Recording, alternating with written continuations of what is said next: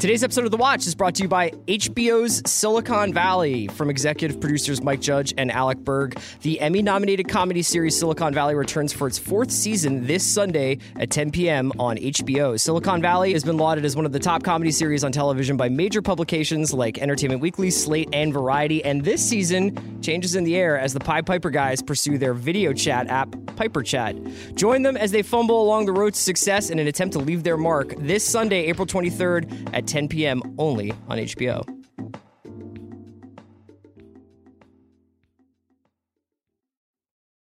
I need support staff to clear the room. Stand up and walk, now. Hello, and welcome to The Watch. My name is Chris Ryan. I'm an editor at TheRinger.com, and joining me in the studio, it's my more successful twin. It's Andy Greenwald! Fun fact, the Stussies are not twins.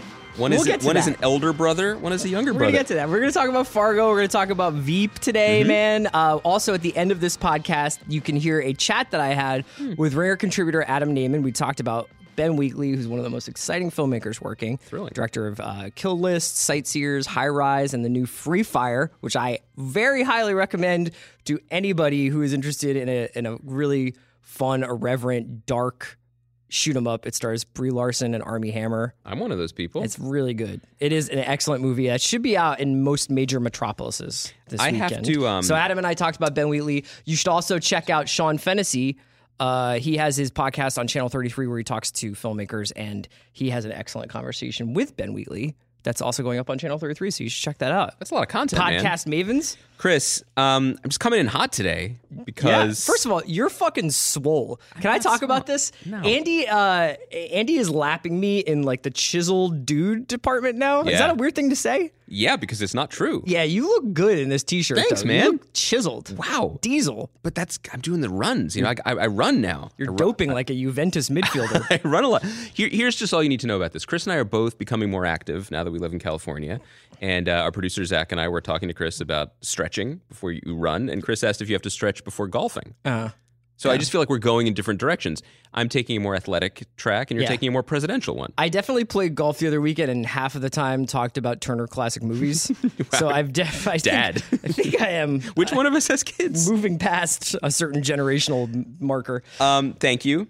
I am coming in hot in non-physical ways, too, because on the way here, Chris, I was listening to a little record called Only Built for Cuban Links. Oh, interesting. And we are of an age now, I think we can be honest, where you can say, oh, that's one of my favorite albums of all time, and realize you just messed around and didn't listen to it for like 7 years. Right. Is that the case with Cuban Links? Yeah, I just hadn't listened to it. And God, first of all, that's a real good record. And it sounds pretty good, too, when you're trying to just drive a Subaru through traffic. You know what I mean? It's really, it moves with you as context moves. It was made to be listened to that way. I feel like that's how you God lives his life now anyway.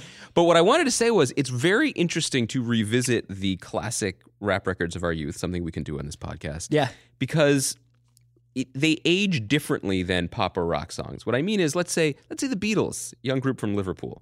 They had a song called I Want to Hold Your Hand that sounds quaint even now, but it sounded quaint then, and it actually could be metaphorical for something else, right? Mm-hmm. Our man Raekwon on this record says that he is the Black Trump.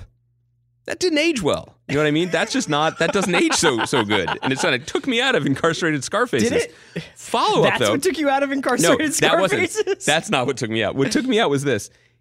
Our man was trying to say that, like, his vision is clear, right? Yeah. Like, Are you really taking him literally? No, I want to tell you what his analogy was. Okay. He's like, my vision is clear now. Like, I can see better than I've ever seen before. Uh-huh. And what he says to relate that in a way that the men and women and the people of 1995 would appreciate that. Like, what is so clear? What he says is, my vision is clear, and extremely Joe Nocera New York Times staff photo as a 27-inch Zenith. And my only thought is, wow. Yeah. That's not that clear, man. Yeah, I know. Like, imagine, we lived in a world where we were like, if we could only have the clarity. Boy, if I get that 27-inch, I know I've arrived. I'm just saying. I know. That stuff dated itself. You know what? I was going to ask you about this. This is interesting that you're bringing up. I wasn't going to ask you about Wu-Tang, but we both were exchanging text messages about. And we talk about Wu-Tang on Monday with Damon Lindelof. We do talk about Wu-Tang with Damon. was about this week it was announced that there was going to be this big festival in Chicago called Riot Fest. Yes. And among the artists playing is Jawbreaker, which is a very exciting thing for me. I'm a huge Jawbreaker fan. I have people in my life who are even bigger Jawbreaker fans, much bigger Jawbreaker fans than I am, but still love them. And weirdly, that news that Jawbreaker was getting back together was sort of overclouded by the return of Paramore. Wow. In your own? Not in my life, but it was like almost just like the Jawbreaker's like the last of the 90s bands that hasn't gotten back together. No, right? and they basically were never going to. Yeah, but Paramore, whose Riot album came out 10 years ago. That's crazy. They're getting back together too. Which one matters more to you? Well, they never went away. They just like took my question. Took a break. Which one matters more to me? Wow. I've written about both bands, Chris. That's not an answer. I like Jawbreaker more than Paramore. Good answer. That's my answer. Yeah. But in terms of a going concern, is that's what you get by Paramore, the best Jawbreaker song?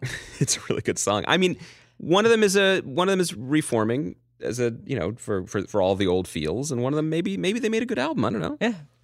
But you sent me a very very teenage text about Paramore. You were excited. I think that's what you get is like an all-timer song. It's great. She's great. Yeah. Let's talk a little bit. Let's do Fargo first, and we'll do Veep second. Fargo premiered last night. First episode of the third season. You can read about Allison Herman wrote about it on The Ringer. Andrew Goddard wrote about it on The Ringer too. Swango Hive. Can I start? I'm going to start with my negatives, my notes first. Okay. Yeah, take out the little flip notebook. I have a couple of there's a couple of things that I don't like. Like my wife hates watching movies that incorporate people being on a quiz show. So you can imagine how she feels about the movie quiz show. Like she doesn't like seeing people participating in game shows in a movie. I don't know why. Right. She also hates watching people lose money or get bilked out of money, so she doesn't really like watching con man movies. How did she feel about Win It All? She did not enjoy her experience watching. See, it's tough for some people. Yeah. I hate this. I hate the shattering of the fourth wall that happens when the same actor plays more than one part. With the exception of certain Eddie Murphy comedies. Yes. I have never really liked, nor have I ever walked I don't even I think it's great what they do on Orphan Black is cool. You support that. But I wasn't like it is just one of those things. Orphan Black works because they're clones. Can you explain to me why Ewan McGregor is playing both of these roles? Well, I will say I will counter your point. I agree with you in the broadest strokes. I remember sitting on these mics back when I used to fly in airplanes and see movies. One of the movies I watched was the Tom Hardy Cray Brothers movie. Yeah. The name of which I don't remember. I didn't like that either. You did see it? Yeah. I thought he was great as the twins. I liked that. Twins is one thing, but the fact that these guys aren't even twins. I mean, it is a bit. It's a thing, right? Like you want to get a star. That's the problem with this show. So okay. So it's just a little. And look, this is Fargo syndrome. Every season of Fargo starts out the same way for me, where I am a little bit like, what's going on here? These things seem deliberately slow in a way that doesn't actually have any like meat to it.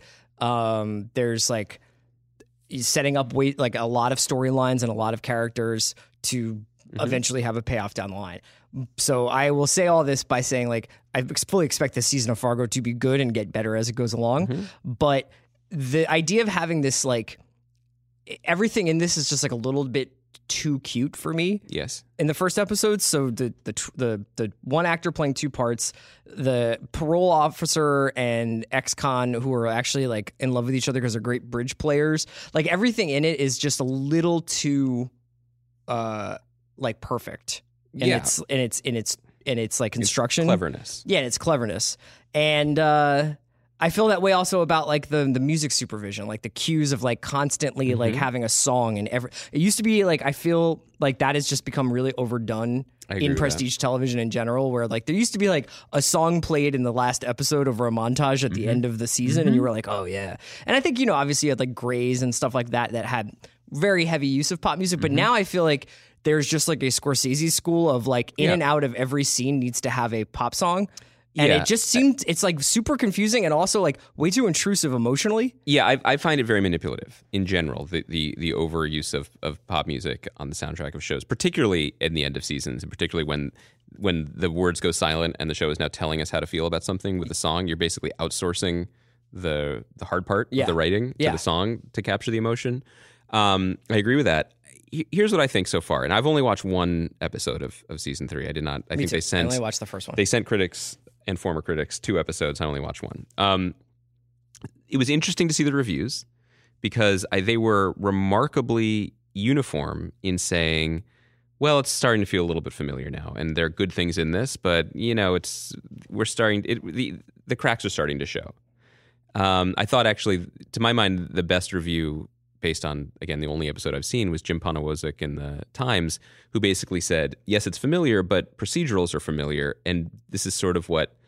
Procedurals generally have the same characters, though. Right, but the idea being the characters that carry over are that cleverness, is that vibe, are the accents, like that is what this show does. It'll tell you a different story set to the same melody, basically. So, and his point was that's not the worst thing in the world. And I agree with that. But yeah, I'm being a little bit churlish, but I think it's because I have pretty high expectations. I think a couple things. I think that so I think those reviews were generally right, but I also think that it is especially unfair for Fargo, and this is also a situation FX has put everybody in, to be honest, because they have rushed this onto the air. Not saying there's any dip in quality because of it, but they're very much still filming the show, and only began filming the show in December, January, and so. To contrast that with Leftovers season 3, the show we've given the belt to, while Fargo, while having seen this episode, we've decided this for now anyway. The Leftovers gave critics 7 episodes, 7 out of 8, and you could sort of get a sense for the whole thing. The one constant, other than the accents and the mishaps and the cleverness across the 2 existing seasons of Fargo, is that I think they both started a little slowly. Yeah, but they're also both about greed, stupidity, impulsiveness, and virtue in the Midwest. I mean, there's not and that is sort of the other. Allison touched on this, and she was talking more about the relationship of the television show to the movie, and how when you take a step back from the first 2 seasons, you're looking at sort of a prequel and a sequel in a way. But for this, even the setup, even introducing us to another virtuous law enforcement character, even introducing us to another satanic sort of dark prince of the underworld, although I'm a huge David Thewlis fan, so it's not his performance in this is that I'm not I don't want this. I'm just saying it's very interesting to watch them go back and forth between this idea of continuity in a universe, because it is still sort of happening all in the same world, having repeated beats that you feel like you've seen before, or character setups or whatever. But I'm sure that as the season goes on, the Carrie Coon character and the Allison Tolman character will have a lot of separation, as they both wound up did. They're not Marge Gunderson necessarily. Or they might not. And reading an interview with Noah about the season, I think it was the one that was in Vulture this week, he basically said, well, to his mind, Carrie Coon's character, Gloria Burgle, is quite different than Allison Tolman's character, because Allison Tolman's character is basically very innocent to the world in the beginning. And Carrie Coon's character begins from a place of already having had the wool pulled from her. But again, even the way he's describing it is, well, I did it this way, so now I'm doing it this way. Right. It is very, very hard for your brand to be quirky, unexpected surprise. You got to be surprising. You got to be surprising if you do it. And I also wonder, and I say this with no knowledge of where this season is going whatsoever, much of what, I think season 1 was absolutely excellent, particularly after the first 3. I think it sort of took off after 4. Season 2, I think, is a modern marvel and a masterpiece of television, just across the board. But what I know about season 2, and this is not really coming from having worked for Noah, but coming from what he thinks he's said very much publicly, a lot of season 2 felt chaotic while it was being made. A lot of it was things that they stumbled into. I mean, in the very beginning of season 2, there was a very dramatic visual style with the wipes, very 70s. Yeah. And that wasn't intentional when they filmed it. It was that he wanted to fix things that he didn't think worked. And so he chose that to sort of cover up the whatever. He also stumbled into something deeply emotional with season 2, both in the relationships between Ted Danson and Patrick Wilson and Kristen Milioti, but also the fact that they had the establishment of, we know what happens to Luce Alverson, and we know what happens to his wife because of the first season. So we're already emotionally invested. Coming into season 3, I had two feelings. One was I was dazzled again by that opening. It's so funny and it's so weird. And I love what Noah does with TV where he's just like, I'm having fun. Come on, bus is leaving. Yeah. But there was also a feeling of, okay, I don't know, but there was an element of I don't know why we're back here yet.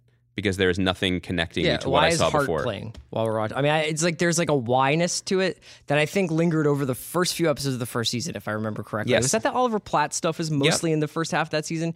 And you just I remember sort of being like, where is this going? And I think there's, because of the second season and because of, we know that Noah is very good at a great television maker, there should be a degree of trust. And I think that this is probably a product of there just being a lot on, and there's like a lot of, and there's a lot of expectations for this show. But other than, I think it's fair to say, the performances are just stellar across the board. I mean, shouts and RIP to Scoot McNairy. Glad you could come play for a minute. Right. Mary Elizabeth Winstead has always been good, and she's on fire in this role. David Thewlis is just awesome. Stuhlbarg's just doing Stuhlbargian things. Yeah. I mean, it's that is and great Ewan McGregor and a lot of is fun. really good, but it was just one of those things where it was that gimmick, and the music. Ewan McGregor's struggling with the accent a little bit. I can't even tell. Yeah. Really? I felt a little bit. Not that he's not getting the accent right, but he's still a little Scottish around the edges. Yeah, He's getting his feet under him. But if it's good enough, it's just going to be like McNulty in Baltimore. It's not going to bother me. You know what I mean? I know. I guess I would just say that what it doesn't have yet is, and maybe it'll come, but like even in the beginning of season 2, we had Bokeem Woodbine show up, and you're like, holy shit. What is this? There was something that was gleeful and exciting about it, and I don't know. When does Jean Smart show up in season 2? Very beginning. Very beginning. Yeah, she's there from the beginning, and it's and again, you're like, okay, the thing that was so risky and crazy about season 2 is that it set up such distinct storylines because Jean Smart and the whole family, Jeffrey Donovan, they're in a different state than where Kirsten Dunst and Jesse Plemons are, and so how are all these things going to track? But it gave us a lot of things to look at in the beginning, so it felt busier. Do you look at this as do you go to Fargo to be emotionally stimulated, or do you just sort of marvel at its like chilly heart, at its construction and the kind of like the veneer that it has? Well, I think maybe we were spoiled.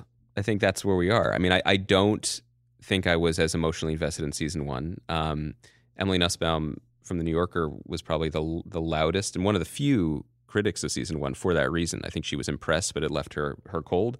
Because this is a criticism the Coen brothers got too. For sure. But I actually have never bought into and think is like a complete misread of what they do, actually. I completely agree too. I mean, I think that the Coens in their filmmaking, I mean, they're very cynical and they're very funny and they can be arch, but all these characters are basically like we are lost in an unfeeling, ununderstandable universe. And there's they're channeling some weird, deep, almost alien pathos whenever they do anything. And I wonder if Fargo is a victim of its own success in season 2 because for whatever reason, it synthesized that, but also added the emotion that we come to expect from TV. I mean, remember in season 2, there's it's Rachel Keller who starred in Legion. She plays the daughter of of Jeffrey Donovan's character from the crime family, and the show basically recreates Miller's Crossing a little bit. Yeah. Miller's Crossing, one of the more that scene that we're talking about is just wrenching. The John Turturro scene, yeah. Unbelievable scene, but the way they played it in Fargo, because Fargo is a TV show and because it was a young woman that we'd come to care about in other ways, was in some ways more emotional. I felt. I'm not saying it was a better scene, but it was everything that the Coen brothers did plus TV on top of it. Yeah. And I think that also speaks to just the different way that you have to tell stories episodically rather than like you've got somebody's attention for 90 minutes to 2 hours to 2.5 hours if it's the Avengers Age of Ultron. I mean, it's an interesting first episode. I wonder if we had been...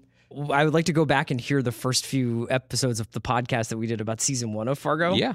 Well, I wrote the piece that was pretty critical of the very beginning of it before coming around. I mean, it's... you basically need a Mariano to come through. Like most seasons have like a really, really, really big bench player who takes like, whether it was Billy Bob in the first season, whether it'll be Thewlis in this season and was Bokeem in the second season, who really like make up for any of the distractions that are going on in there. Also, second season, then you have Ted Danson just as like the steady bass drum, and it's just like you love him. You don't. It doesn't matter. It's Ted Danson.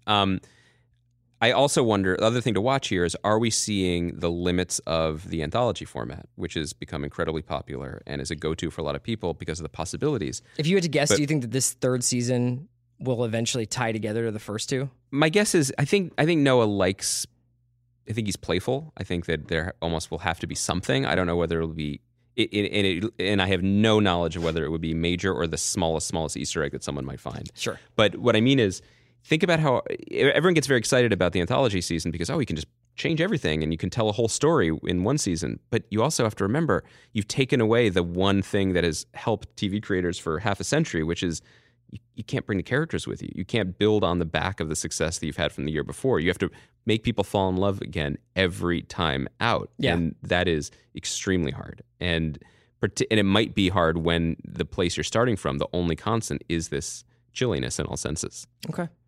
Let's take a quick break and hear from our sponsors, and we'll come back and talk a little bit about Veep. Hey guys, today's episode of The Watch is also brought to you by Sonos. Do you want to experience television, movies, and music with sound that you can feel from a speaker you'll hardly notice? Well, Playbase from Sonos gives you just that. Its low-profile design practically disappears beneath your TV, yet it fills your entire viewing room with epic home theater sound.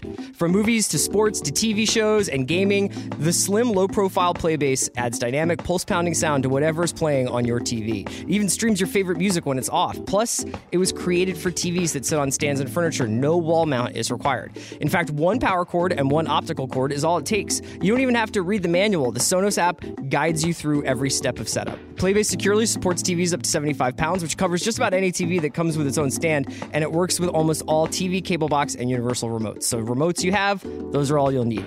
Everything sounds better on Playbase. See for yourself at Sonos.com to learn more. That's Sonos.com. Today's episode of The Watch is also brought to you by Amazon's Bosch. Amazon's acclaimed crime series Bosch is back for a third season. Titus Welliver stars as Detective Harry Bosch, an honest cop driven by a dark past who is obsessed with punishing criminals no matter what the cost. Haunted by the discovery that his mother's murder was covered up by the police, Bosch also finds himself implicated in the death of a serial killer he's investigating. Now Bosch must navigate the dangerous waters of a police department that believe he's guilty while working with a partner who is no longer sure he can trust him. Bosch will fight to prove his innocence even as he pursues a dangerous group of ex-Special Forces assassins willing to kill anyone who gets in their way. Against the glamour and seediness of Los Angeles, Bosch will risk everything to clear his name while bringing down the murderous crime ring, no matter how many rules he has to break to do it. Based on the best-selling novels by Michael Connelly, stream Season 3 on Amazon Prime starting April 21st. Okay, let's just quickly talk a little bit about Veep. With these kinds of comedies, especially ones as consistently enjoyable as Veep, it's hard to avoid anything other than listing jokes that we thought were funny. Mm-hmm. I do think that this is a worthwhile conversation just because it's not strictly in the halls of power anymore. In fact, it is what it's like to be in the janitorial closet of power or like way outside of the building. The level of like I cackled through this episode, even though there wasn't the rise and fall part of it that was quite as like enjoyable, where you're kind of like watching her in the Oval Office. But the Jonah stuff, the Amy stuff, the Dan stuff on CBS this morning. Dude, putting Kevin Dunn working in an Uber board meeting. What did you think of the Selena stuff? Here's what I think about the show in this current iteration. First of all, must have been so fun to get the writers back together and be like, okay, what are each of them doing? Must have been so fun, and they nailed it across the board. Jonah's fake cancer school dessert like speech vibe is amazing. I like Danny Egan on TV. What I think is the last season was kind of a miracle, but it also showed the very key differences between David Mandel and who's the showrunner now, who came from Seinfeld, right, and Armando Iannucci, who created the show, right, and has a very, would have said inimitable voice, except the show has thrived and won an Emmy after he left. It's truly amazing. I think Iannucci, pound for pound, when he was running the show, and some of his writers still work on the show, the jokes and the crispness of the dialogue was perfection and was better. what I think Mandel has done that I think is really smart is he has made it in many ways a more traditional comedy and a little bit more serialized, and it builds off the ensemble towards a place. And so I remember watching the first episode of last season and being like, this feels a little bit like Veep karaoke. Mm-hmm. You can't just say swears and have it be poetry in the same way. It's like they had a Veep curse word generator. But then it fell a little off, but then it built, and then you get to this beautiful chaos, like classic farce, like the thing about, are we having the fake the fake meeting after the meeting, and then 2 episodes later they run it back, so there's a third fake meeting. Yeah. And it was gleeful and blissful, and it was also deeply serialized. You were caring about it in a different way week to week. Yeah, because so there was more of a plot moment engine. like you got with the Julia Louis-Dreyfus Hugh Laurie showdown. Exactly. Yeah. So I think we now know what their particular skill sets are. So I thought this episode was very funny. I thought it was B minus as a Veep episode, but as a reset towards wherever we're going this season, I thought it was terrific. And I loved and I'm not even talking jokes, I'm just talking structure. I loved that no one wants her to run. I love that she has no money and has to beg her daughter. I think the interesting curveball with that is her obviously having had a nervous breakdown and like this sort of underlying trauma that is very real to like what that must be like, but also not quite. It's not. She's always been third or fourth in command, depending on where she is, and she's always been right around there and showed some level of like, at least other people think she's competent enough to do the job. And now it's just kind of like, oh, is this going to be is she going to be in a perpetual state of nervous breakdown? It's interesting that I did get a vibe, and maybe this is where my head is. The show definitely does play differently in our current era and current administration. Well, it's almost good that she is out of the White House, because it would be strange to be watching this. Like, yes. Yeah. But what's strange about it for me, it isn't like, well, things are crazier in real life now. Yeah. It's that things are so much stupider in real life now. What I mean is, all the characters on Veep are snakes and sharks, but they're smart and they're clever, and they're too clever for their own good. They don't show how good they are by drafting good policy, but it is in terms of like being sharks. They're very good at that. Yeah. And so it was never going to succeed if people are turning to it as like, well, this could be a successful satire of the Trump administration. No, it's just not that at all, because now we are through the looking glass into a totally different, bizarro world. Yeah, I agree. Well, we'll check in on Veep as the season goes along. Now we'll stop. We have my interview with Adam Naiman, a contributor to The Ringer, who writes about film for the site. We're talking about Ben Wheatley. Free Fire opens tomorrow. Andy and I will be back on Monday with a very special episode. We talked to Damon Lindelof about Leftovers and the first two episodes of the third season, and Wu-Tang Clan. He's a big fan. And that's a really exciting episode, and we'll be back next week for the re-up. So take care. Okay, right now I'm joined by one of my favorite film writers, and I'm lucky enough to have him writing over at The Ringer. It's Adam Naiman. Adam is a film critic and also a source of withering Toronto Raptors criticism on Twitter. And he has written a new book about Ben Wheatley, one of my favorite filmmakers, called Confusion and Carnage, which you can get on Amazon. Adam, I don't know if there's like a preferred source you want us to go to for this?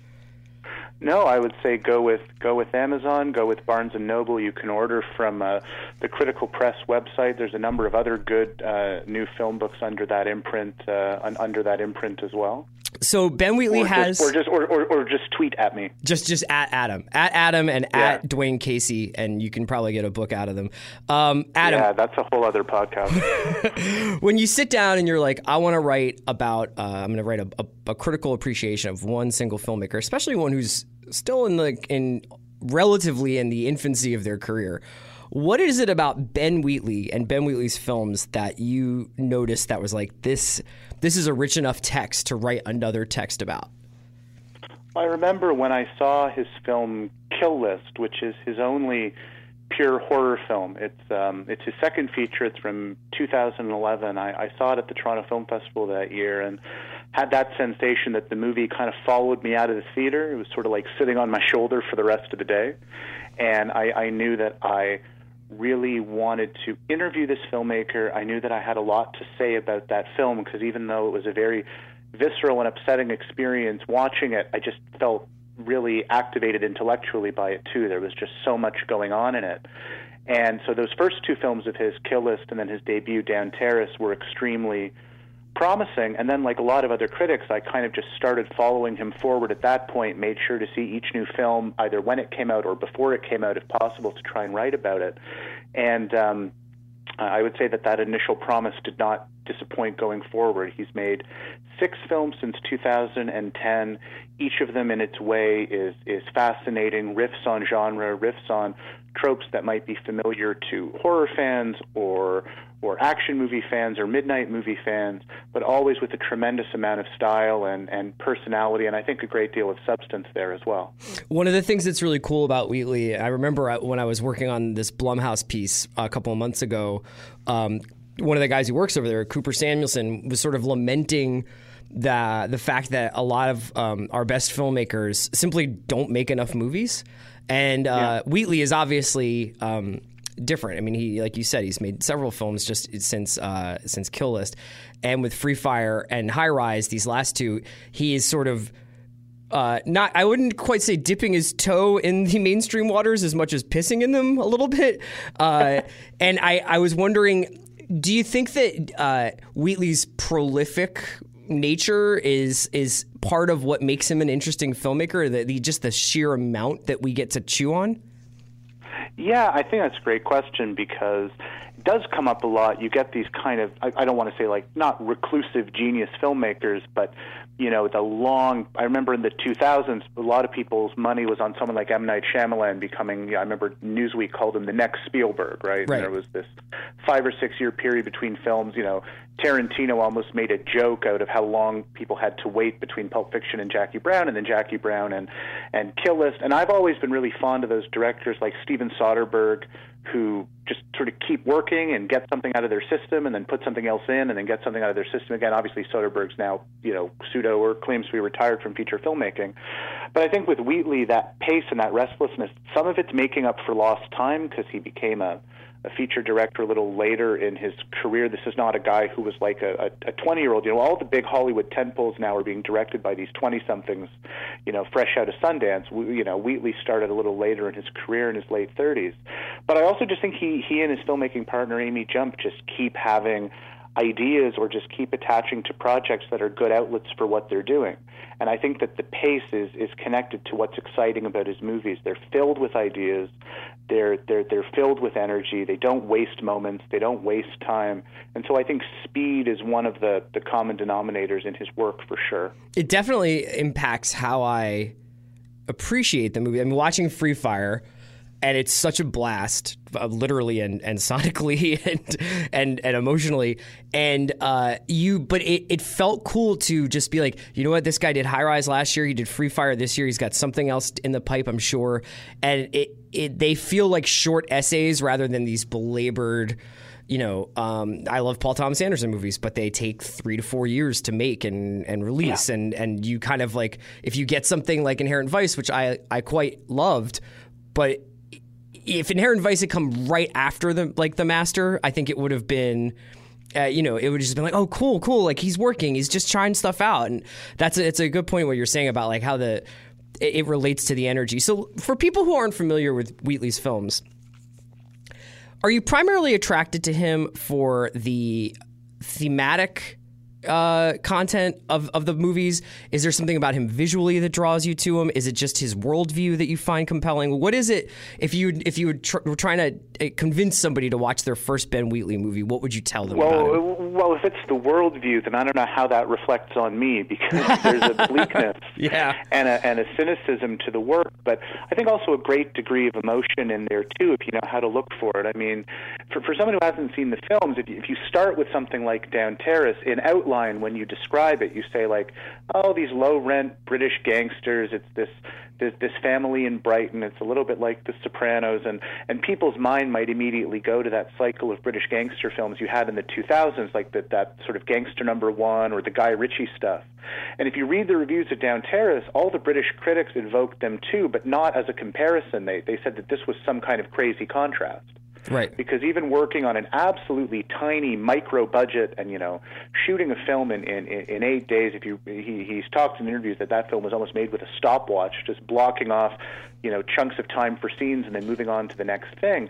You know, it simultaneously has more energy and zip and pace than all those, highly praised, more expensive British gangster movies, but it also has such a huge amount of soul in it, where it's really a film about a couple of parents in their 60s who are really hesitant to turn the family business over to their sort of adult son, and there's a great fear of mortality there, and something incredibly perverse about these older people who don't want to cede the future to their kids.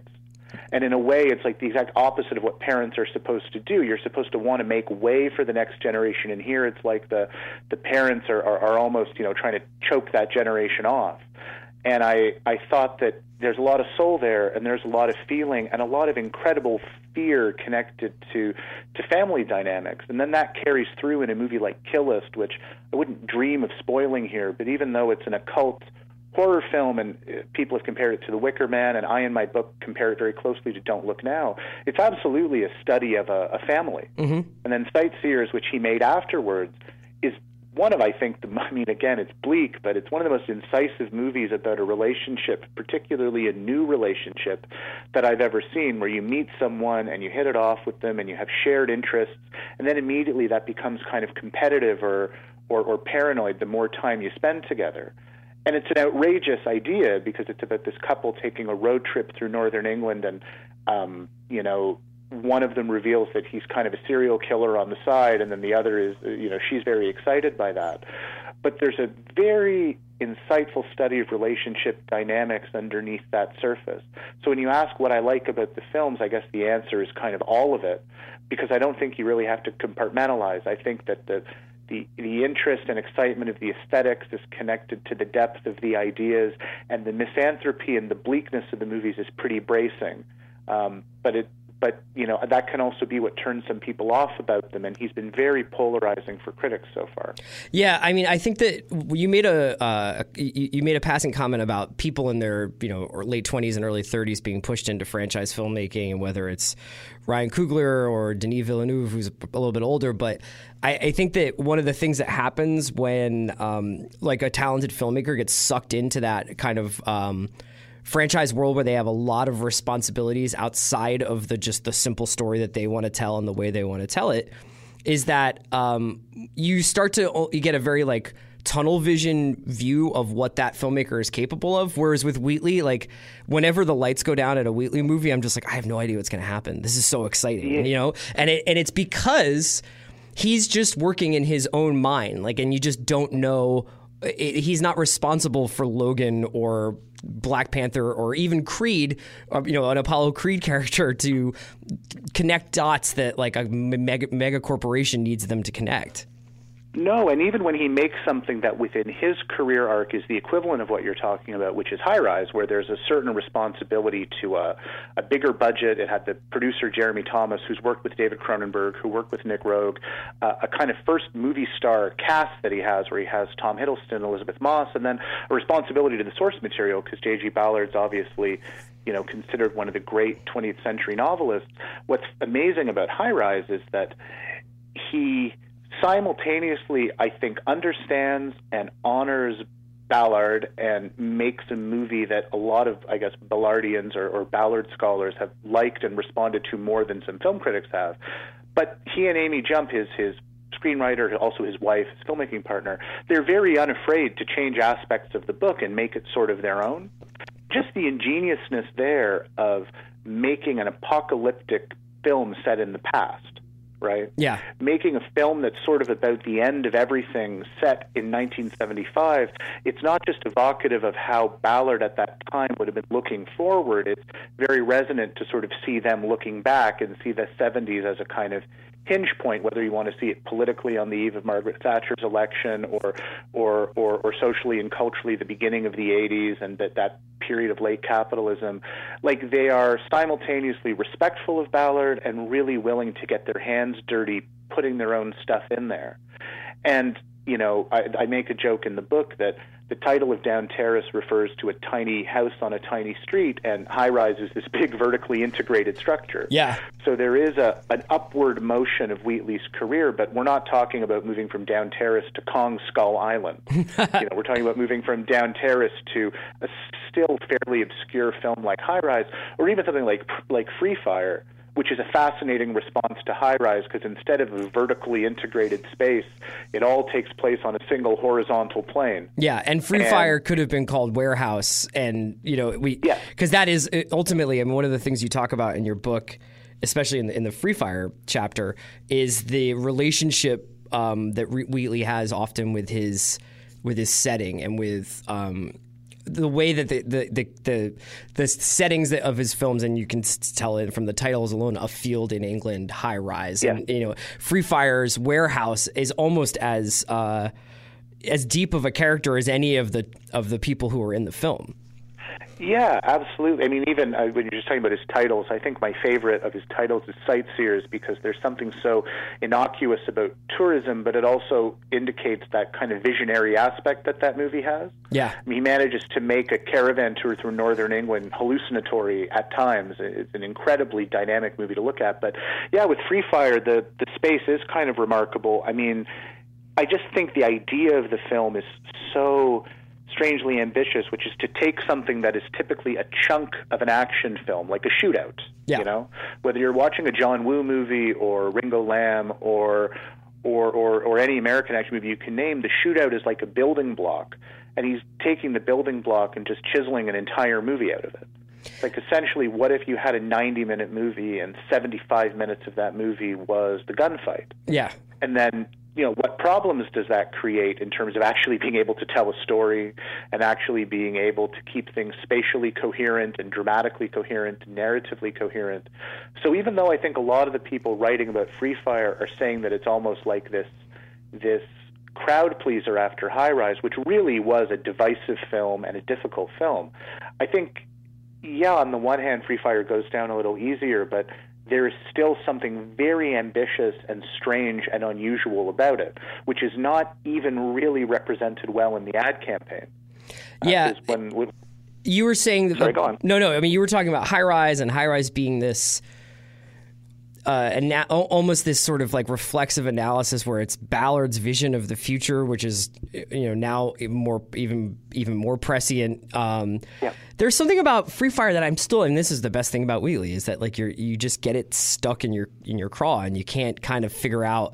It's a lot of fun to unpack his movies, and there's been something about Free Fire that I've been trying to get my head around with the way in which, and from here on out, we can just kind of have a spoiler discussion of Free Fire. So I highly recommend you see it. If you want to save this part of the conversation for after you see it, you should do so. I've been thinking a lot about how all these, for the most part, beautiful movie stars, Brie Larson, Armie Hammer, Sharlto Copley, Cillian Murphy, get shot in the arm and the leg, and in these sort of like flesh wounds that don't really actually affect them at all, except they just level them out so that they have to crawl everywhere.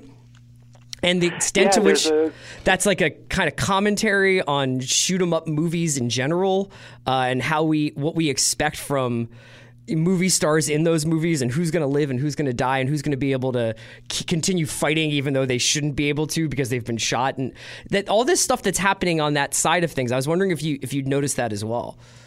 Yeah, the film really sort of seems to humble everybody. Yeah. And there's things that are just very startling. I mean, like Brie Larson, who, I mean, granted, she wasn't an Oscar-winning actress when she was cast, but seeing Brie Larson, who's now this kind of big, American movie star, seeing her just sort of be shot in the leg and crawling around sort of on the same level as all these other actors, there is something to it. There's also something to the, I don't want to overstate it, not geopolitical, but just the international aspect of the story, which is it's Wheatley's first movie set in the States, and the showdown is sort of between these two groups of characters, one of whom have a sort of background in Ireland. It's set, during that period of the Troubles in the 70s. They'd come to America to get weapons, and so there's this interaction between the Irish visitors and their American hosts, and in the middle there's this South African arms dealer played. It's the first performance of his I've ever enjoyed, which is Sharlto Copley, who I think is quite hilarious,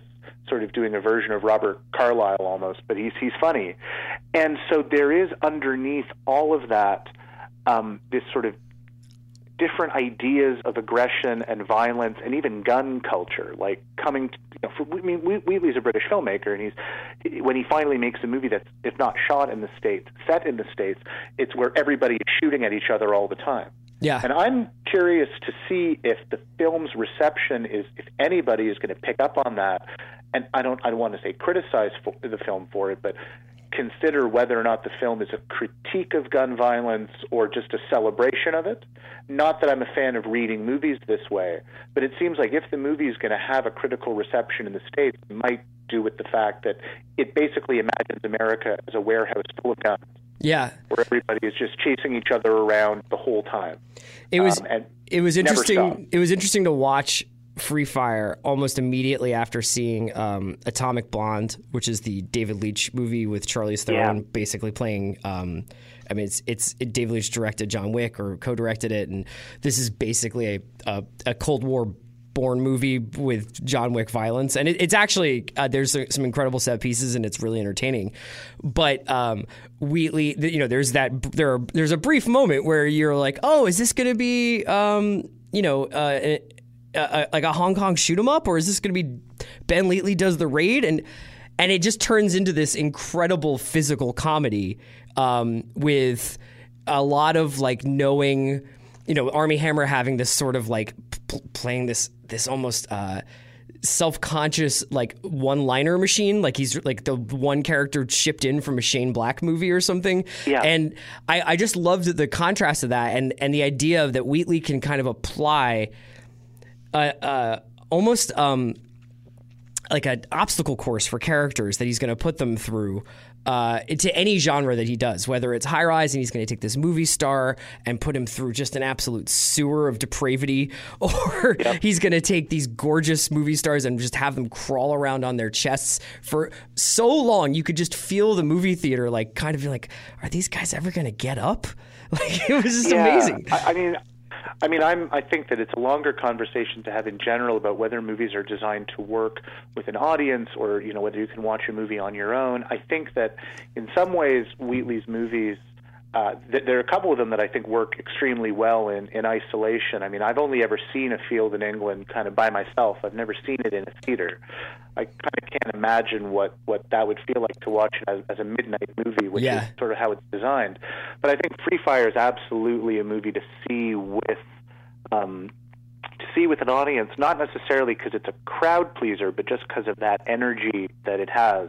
But I love that phrase you just used earlier, talking about an obstacle course, because that's one of the things that's unique about him. I mean, he's not the only filmmaker I would say this about, but I feel very strongly in his case that there's challenge and difficulty in the work, and then that challenge and difficulty is rewarded.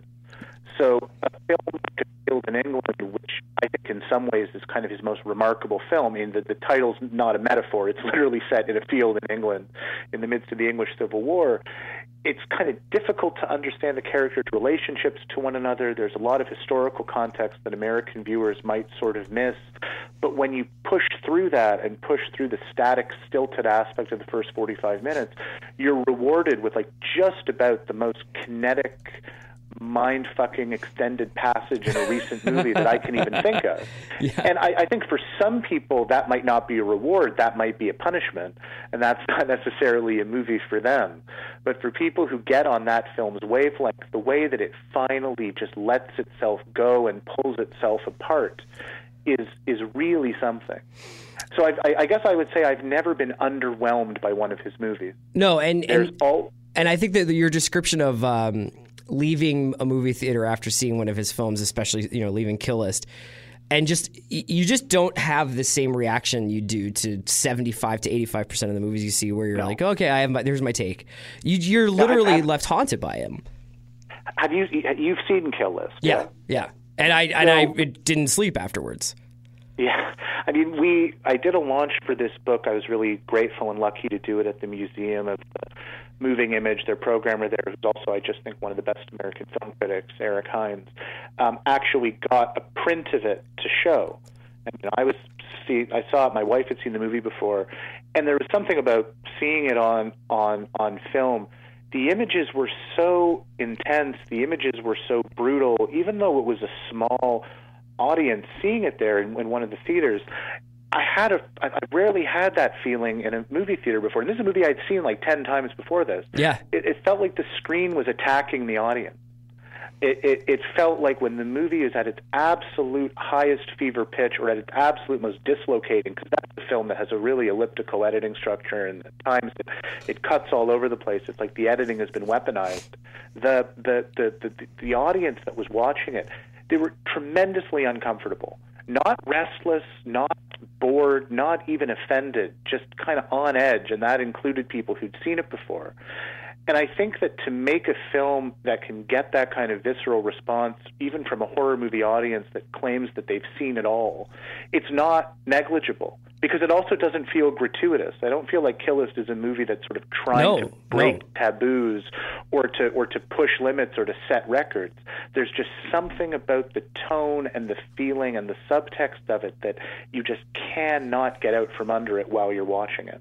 I wanted to finish off by talking about Wheatley within a sort of larger context of British filmmaking. I want to talk a little bit about Alice Lowe, obviously, who's got a film called Prevenge that will have been out for, I think, a little while once we release this podcast.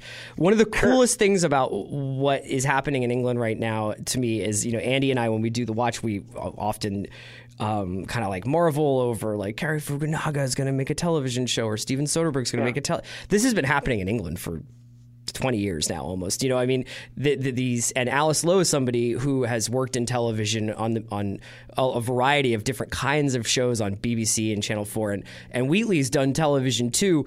Alice Lowe is one of the stars of Sightseers, and she's got this movie Prevenge out. Can you tell me a little bit about what you're seeing from some of these British filmmakers and some of the work they're doing in genre and coming in and out of television? Sure. Well, another guy whose movie you've seen and I haven't, and I'm dying to see it, Edgar Wright, is one of the epicenters of this too, because he did Spaced and worked on a couple of other British TV shows. So that's the same orbit as people like Wheatley, Richard Ayoade, who made The Double, and I'm blanking on the title of his first film. And so there is that sort of cohort that. But TV wasn't like just an apprenticeship to filmmaking. The slippage between them was, I think, a lot, more even ground. It's not like Ben Wheatley made cheap, small TV shows and all of a sudden, like, they gave him the keys to make a big movie. I mean, he made Down Terrace kind of in his spare time. That was self-financed, right? So, that little movement that you're talking about, you have Wright as one of the progenitors of it. Wheatley has sort of become a center of it. He's also a producer on a film by the actor Gareth Tunley, who's in a couple of his movies, directed this thriller called The Ghoul, which came out last year and is very effective, a kind of a really lo-fi Lynchian detective procedural thriller. But, I mean, my money's on Alice Lowe because this is just such a phenomenally talented actress. Her performance in Sightseers, which she also co-wrote, is just amazing. Like the gamut from kind of meekness to just absolutely terrifying intensity. She's so funny. And then she wrote and directed and stars in this film called Prevenge, which showed last fall in Venice and at TIFF and is getting a release earlier this year, which is a very funny idea, which is about a woman who's pregnant and the father's not in the picture, and the fetus inside of her is sort of compelling her to commit these murders. And the question is, not really whether this is supernatural or not, but what is the film saying about the life force of pregnancy versus this kind of death drive, and how much is she satirizing depictions of pregnancy on screen? It's a small movie, but the attention that it's gotten, it just showed at South by Southwest as well, I think is really rewarding.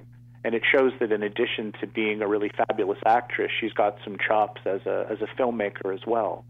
So whether or not this is going to be like a blip, or whether or not there's going to be another big group of filmmakers who comes out of this, is a sort of exciting thing to speculate about. Yeah, it's one of the most fascinating scenes out there right now. Adam, thank you so much for joining me. Your book is called Ben Wheatley, Confusion and Carnage. It's available now from pretty much Amazon, Barnes & Noble, and anywhere else you can grab books. You can also get it through the Critical Press. And Free Fire is out now, and people should definitely check that out, as well as all of Ben Wheatley's movies. And we'll have you on again sometime soon to talk more movies, Adam. What a pleasure. Thanks for having me. Thanks, man.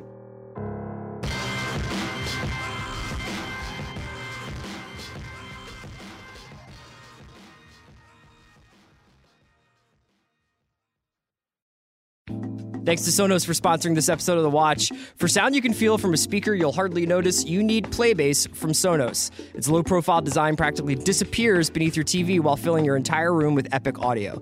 Playbase adds pulse-pounding sound to whatever's playing, from movies and sports to TV and games and music, and you don't even need to read the manual. The Sonos app guides you through every step of setup. One power cord and one optical cord is all it takes. Everything sounds better on Playbase. See for yourself at Sonos.com. That's Sonos.com. Quick reminder that Bosch returns to Amazon for a third season. Titus Welliver stars as Harry Bosch, an honest cop driven by a dark past who is obsessed with punishing criminals no matter what the cost. Based on the best-selling novels by Michael Conley. Those are awesome. Stream season 3 of Amazon Prime starting April 21st.